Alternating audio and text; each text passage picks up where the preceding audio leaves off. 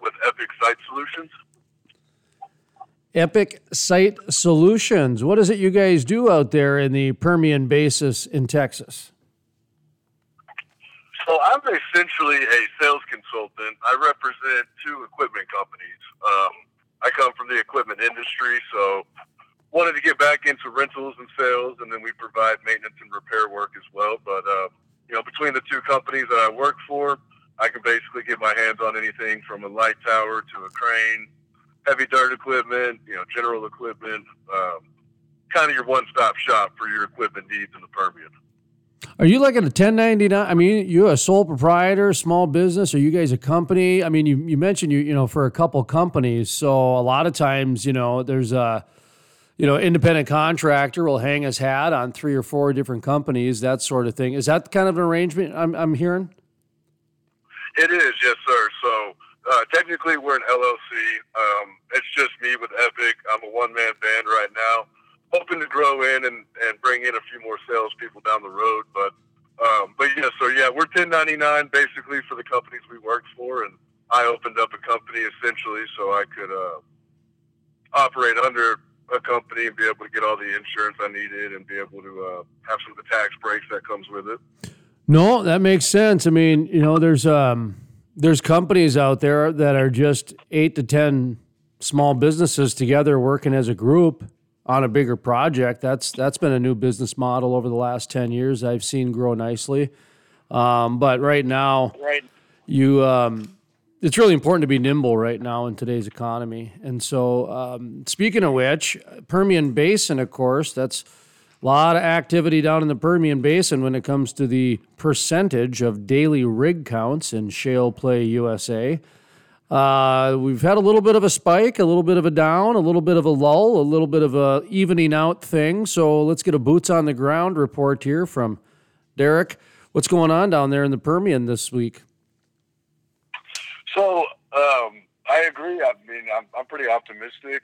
I know it's not where any of us want it to be right this minute, but at least from my standpoint on the equipment side, I've been speaking with several contractors, primarily on the pipeline and facility side, that are putting bids in. They're requesting quotes for me on different types of machinery.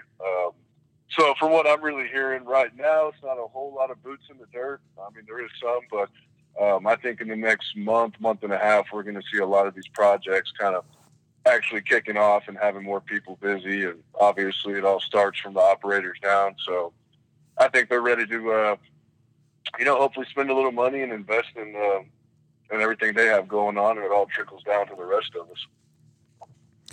You mentioned you do cranes, is that right?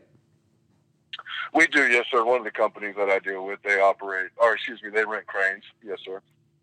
Boy, I tell you, are they going anywhere? That's always a good sign of economic development. Go look for the crane. I have actually this morning. I spoke to 2 separate companies that I've been working with in the past on their rentals, and both of them are requesting quotes. A couple tank batteries, SWD sets, things like that. So actually, this morning alone, I've spoken to 2 separate contractors, and it's only 10 a.m., so hopefully that trend continues for the day. Well, I was always told, when it comes to the basics, go get your burger, flipping burgers job, go get your convenience store job, this and that. And when it comes to like a labor type job, one of those kind of, I don't know if you call them wives' tales or urban legends or barroom highball talk or whatever, but is look for the crane. There's usually somebody hiring underneath that crane because that represents a lot of jobs underneath there because you need a crane. So. Oh, without a doubt. Yeah, it's one of the first and foremost that you have to have. So, no, I haven't quite heard that, but you know what? When you say it, it makes perfect sense. And I would definitely agree with you on that. Well, yeah, because usually the thing that needs a crane needs some sort of manufacturing behind it. And then, of course, in a lot of cases, it's meant for buildings and downtowns and, in urban life terms. When you're building a skyscraper, boy, there's all kinds of work you can do there, from putting in a food truck to sweeping up empty nails and et cetera. So anyway, just in today's day and age where so many people are looking for work compared to last year, just thought I'd point that out there. Look for the crane. You'll find some work maybe. But okay, let's go to the next thing. I wanted to ask you about the Permian Basin Association of Pipeliners. Boy, I got a little dyslexic there halfway through. So Permian Basin Association of Pipeliners. You just celebrated a 1-year anniversary. Congratulations. Talk to me about the Association of Pipeliners. Yeah, I appreciate that. And so, yes, essentially we're a nonprofit organization, and our whole premise is to raise scholarship funds for students pursuing STEM educations and trade schools, and kind of help grooming that next generation of oil fields. So that's essentially what we do. But man, it's a great networking opportunity. I've got a lot of great friends involved in it. For 2021, I'm actually the membership chair. So if anybody was interested in getting any information or wanting to, come check out one of our events, they could always reach out to me directly, and I could fill them in on everything. But yeah, it's a lot of like-minded people. We do have a lot of pipeline contractors, a lot of facility contractors, and then we've got a lot of different organizations involved that work with the pipeline and facility side. So it's really unique. I've been involved with it for a little over a year now, and don't plan on leaving anytime soon. So I definitely think it's an organization worth checking out down here. Are you hearing much on the Keystone XL, the federal lands, some of the executive orders when it comes to new President Biden with the pipeliners? A lot of people are upset about it. That obviously that was a great project that this country could use for several different reasons. Took away a lot of high-paying jobs for a lot of people, and already our fragile economy that we're all dealing with now. And it's kind of a low blow to oil and gas. So I think really it's more pissed off than anything. A lot of people in this industry that I've dealt with and that I deal with and work with are, become friends over the years. And oil field is a very prideful industry. It's not easy work. There's a lot of late nights, early mornings, middle of the night phone calls.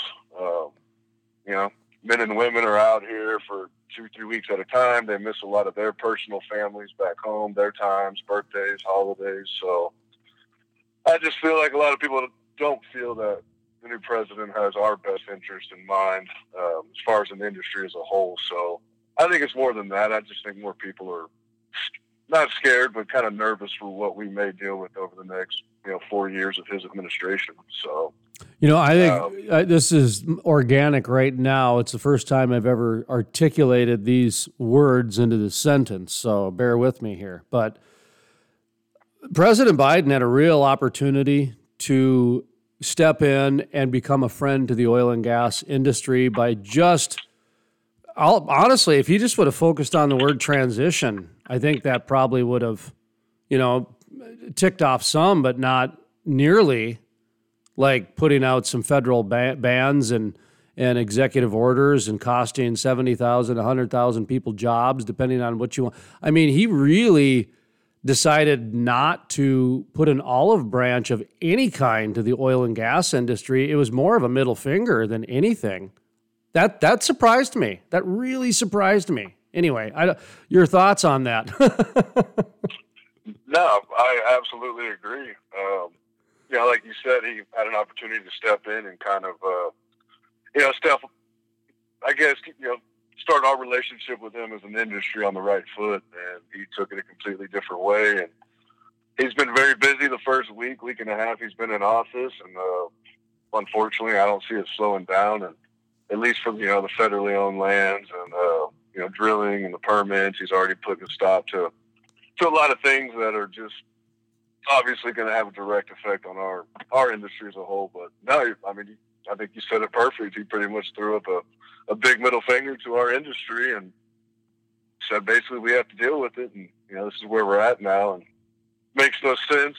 Obviously it's not like oil and gas can just disappear. It's a necessity in our society. If you look what products are petroleum based alone, it's hard to find some that are not.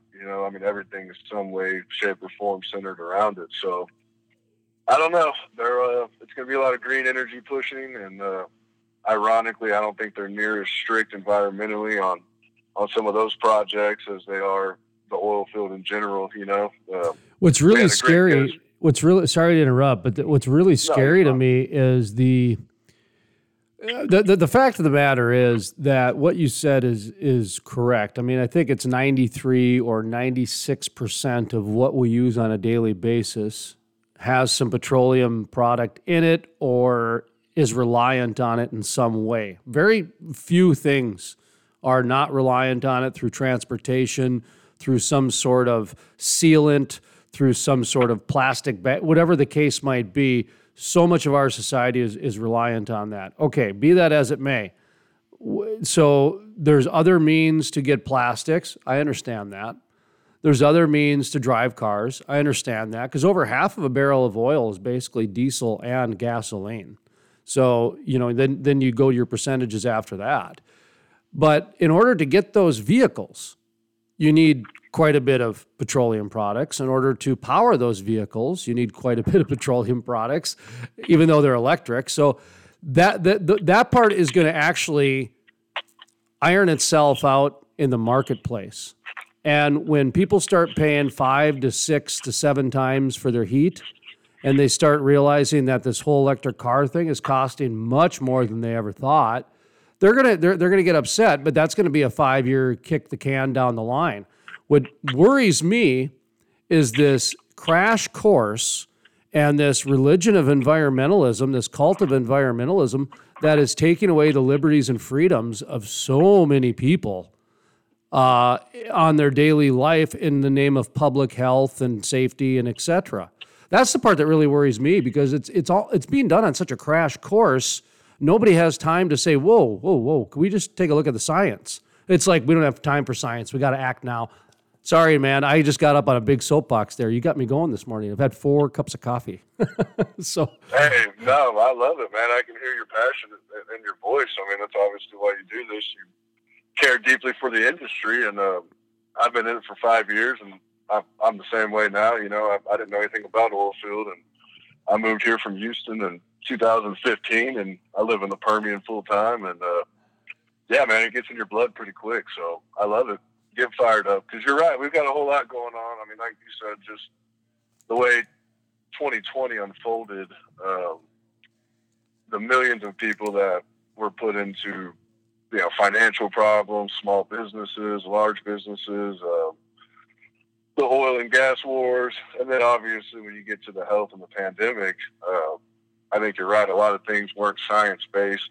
They were kind of gut calls that shouldn't have been made. And yeah, like you said, it happened rather quickly. I think a lot of people are concerned and very eye-opening how powerful the government is and what they can do. And here's a great example of the media not holding the government accountable and vice versa, this sort of thing, where just this morning I saw President Biden announced that he was going to eliminate gas-powered cars and all the government cars are going to be electric-fueled or electric-powered cars. And the first, 95% of the story is all about how he's going to do this and going to do that and going to do this and gonna speculate. And like the last sentence, there was no more than 15 words in this sentence or paragraph that said he had no plan. That they don't know when the timeline is going to do. They don't know how they're going to do it, but he said he's going to do it. So how is the media says, I'm going to do 99% of a positive story about a planet of platitudes and some good old, feel-good stuff, when the story, if you're a true media person, if you're being sterile, is President wants to eliminate gas-powered cars, has no plan. The story is that he has no plan, that he's just coming out with feel-good, heartfelt platitudes. It's just amazed me where the media these days just cannot seem to hold these people accountable to say, the story is really, they don't have a plan. That's really the story. And so I don't know. I don't know what your thought is on that, but. No, you're 100%. I think this election has shown the bias in the media and how powerful social media is and how it can be swayed one way or another by these conglomerate companies, these mega rock star companies that own most of our social medias that we all are guilty of interacting on every day. So yeah, the bias in the media, I mean, I hate to say it, I think most people now it's very eye-opening to see how many people don't really trust the media and speculate that most of the news that we do get has a hidden agenda behind it.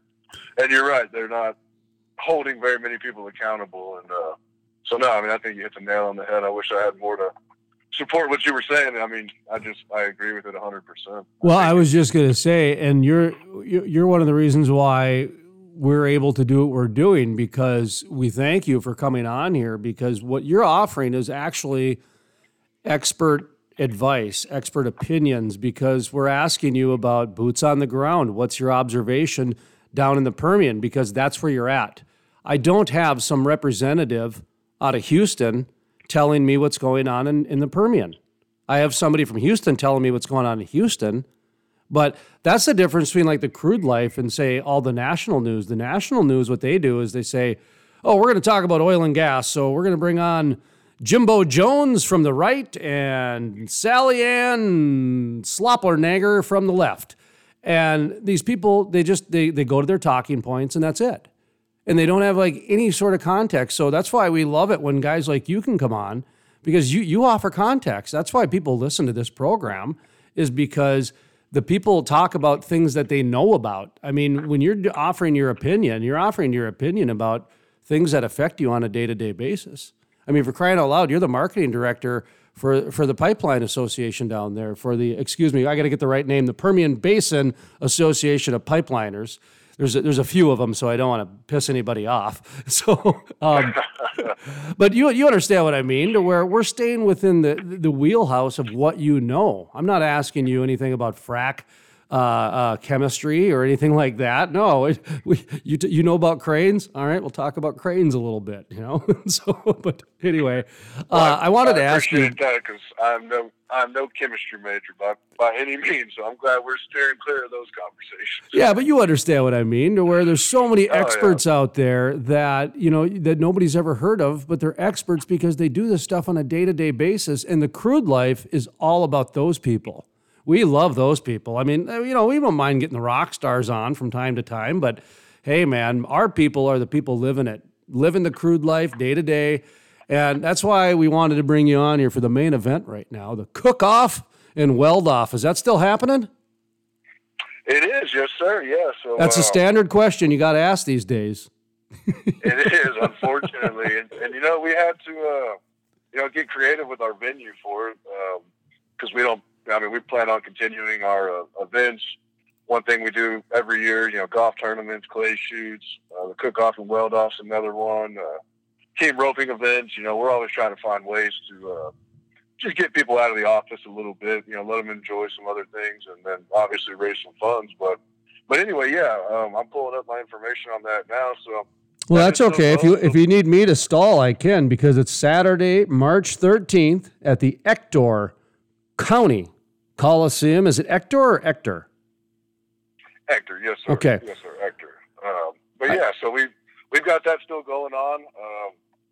We just announced it last week, actually, and we seem to be getting a lot of hits. A lot of people are interested in setting up teams, obviously interested in doing the weld-off. And one thing I know about welders and one thing I know about cook-off teams is they all like to brag about who's the best. So I think it's going to be a fun event that day. We're going to have a lot of people out there. Open to the public. I mean, anybody wants any information, they can reach out to me directly, or Shelby Flat's our event coordinator. She's a rock star at it. So, we still got it going on. That's going to be our quarterly event for the first quarter this year. Well, as a 7-time MC of the Bakken Barbecue, I can tell you that the welders, they always come prepared with something unusual, because all they need is a half a day in the shop. That's it. And they're coming up with something that's very odd, and it's just great every time. It's just fantastic. So we'll have to see what you guys can come up with. That's Saturday, March 13th. Now, are you guys still looking for sponsors? I'm looking at your flyer right now. There's cooking teams available, weld-off contestants. It looks like drink sponsors. And are you looking for all these different things? We still are, yes, sir. Yeah, we've got some teams signed up, but we still have plenty of room for everybody still. Yeah, if anybody's interested, I mean, we've still got plenty of space.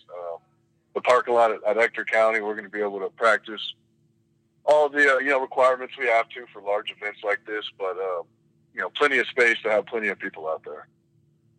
And they got booth sponsors, VIP access sponsors, drink sponsors, weld-off contestants, and the cooking team. Okay, do you got the VIP access, which even the VIPs aren't allowed in?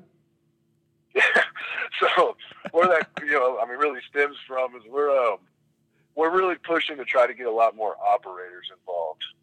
Okay. One thing with this organization that I forgot to mention, and I shouldn't have, is essentially we like to work with a lot of the local political leaders out here, all the way from the Permian to Austin. We're heavily involved. We had a great speaker at our dinner last week, and one of the main things he was kind of reiterating to everybody is that right now it's imperative for oil and gas, from every aspect of the industry, everybody to stick together and really show the strength in numbers. And so we're really pushing to get operators involved with some of the bigger names. Obviously, it's great for networking for everybody, but really it's kind of helping us align ourselves with some of the powerhouses to help us have a little more sway in the political world. We're very heavily involved in trying to just get the information out, the correct information about the oil field. A lot of people that aren't in the industry just assume it's unsafe, it's terrible for the environment. I mean, the list goes on and on. There's several organizations against the oil field, and I think it's a lack of education on the oil field, particularly that we are one of the safest industries that there is because we're so highly scrutinized by so many people. We have to be. And that's something we're really looking to align and make a big push in 2021 is educating the public more that we are good. We're here to stay. We're not going anywhere. The oil field's strong, and we're doing it safely and correctly. And we are one of the safer industries there are now. It's just a fact when you look at everything we have to go through. It's interesting. The state representative brought up safety in numbers. That was our media kit this year. That's every year we put a new phrase on there, and we do it in September the previous year. So the year before COVID, actually, our media kit read "Ready for Anything" on the cover, and that had to do with Greta Thunberg and the climate activists really more than COVID. But there was layoffs happening. Chesapeake and Whiting, they were laying off people before COVID, and some of the other major operators were too. So we kind of saw some of that handwriting. This year, actually, our media kit reads strength in numbers. We saw that as the big focus for this year, that if people are going to survive through 2021, they're going to have some strength in numbers. And it might come in untraditional ways. And so one of the reasons we thank you for coming on here, because we have a daily program and we need strength in numbers because it's a collective voice. Some of the conversations that we just had today, it's important for people to hear this stuff daily. It's important for people to be a part of the conversation daily, not just sporadically and kind of throughout the area, if that makes sense. So I appreciate you coming on. Give yourself another plug here as we conclude, because your association, I know you guys are doing some good work down there. So you're the membership director. How can people get in touch with you and join your organization and learn more and become aware? So, I appreciate it. You can reach out to me through LinkedIn. I'm always on LinkedIn. You can always find my contact information there. My email is derek@epicsitesolutions.com. And then I've got my cell phone listed on my profile as well. But, you call, text, email, LinkedIn message. If you find me on Facebook, you can, however it is that works for you. I'm highly accessible. I guess I'll put it that way. So it's not hard to get a hold of me if you're interested in learning more. And we'd love to have more members. We're really pushing to grow the organization this year. And, I could go on and on about it, but I appreciate you taking the time to have me on the show. It was very raw. None of this was scripted. All the questions were coming at me hot, and I love what you do with it, man. I think you get the best out of a lot of people that way. So it was a pleasure being on here with you.